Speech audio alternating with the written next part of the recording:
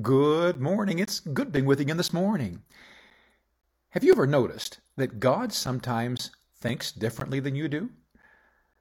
I can't tell you how many times I have done something that God says is a sin, only to decide that it really wasn't that bad.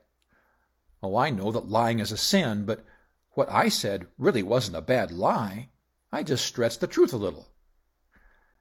I think we will all be shaken to the core when we finally stand before the pure righteousness of Christ.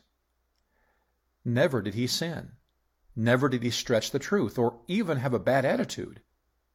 His life was spotless as he always perfectly reflected the holy nature of his Father. It's critical that his children view their lives through the prism of his Word, not how they feel or perceive the world around them. We are being surrounded by a world that is both resistant to and ignorant of God and his Word.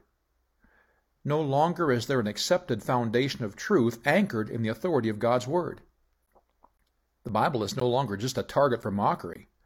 It's now completely ignored and relegated to a made-up compilation of fairy tales. In the absence of its integrity, man can become his own authority, choosing to support and believe in anything he wants. That is the climate of spiritual blindness that has allowed previously unacceptable behaviors to become promoted and even protected. God plainly presented his plan for his creation in the first book of the Bible. God created two sexes, male and female, and commissioned them to procreate and fill the earth. It was by the means of his plan that life on earth would propagate and reflect him through the ages. His plan, like himself, was perfect and complete. To protect the integrity of his plan, he warned man in the law.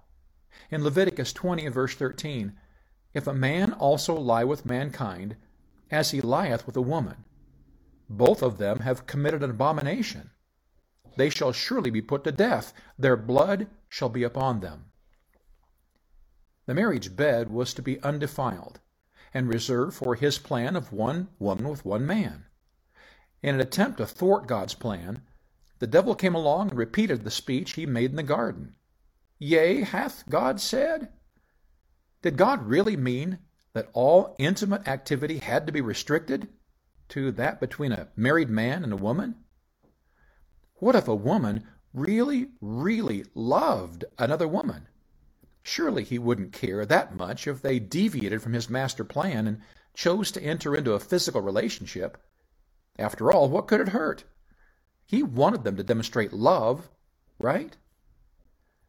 Little by little, man's ways have eaten away at God's original plan.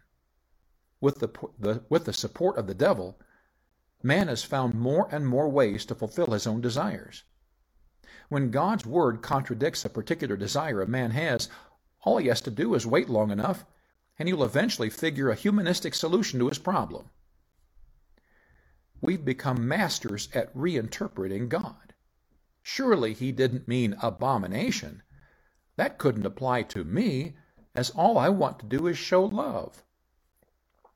When man chooses to redefine God through the lens of his own feelings, he's destined to fulfill the destructive plan of the evil one. God's ways sometimes seem harsh.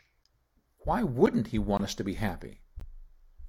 When I disciplined our toddler for their intense desire to put her finger in an electric outlet, it was because I knew the danger. Perhaps we should once again trust that God sees things we can't, and choose to trust him in all areas of our lives, regardless of our feelings.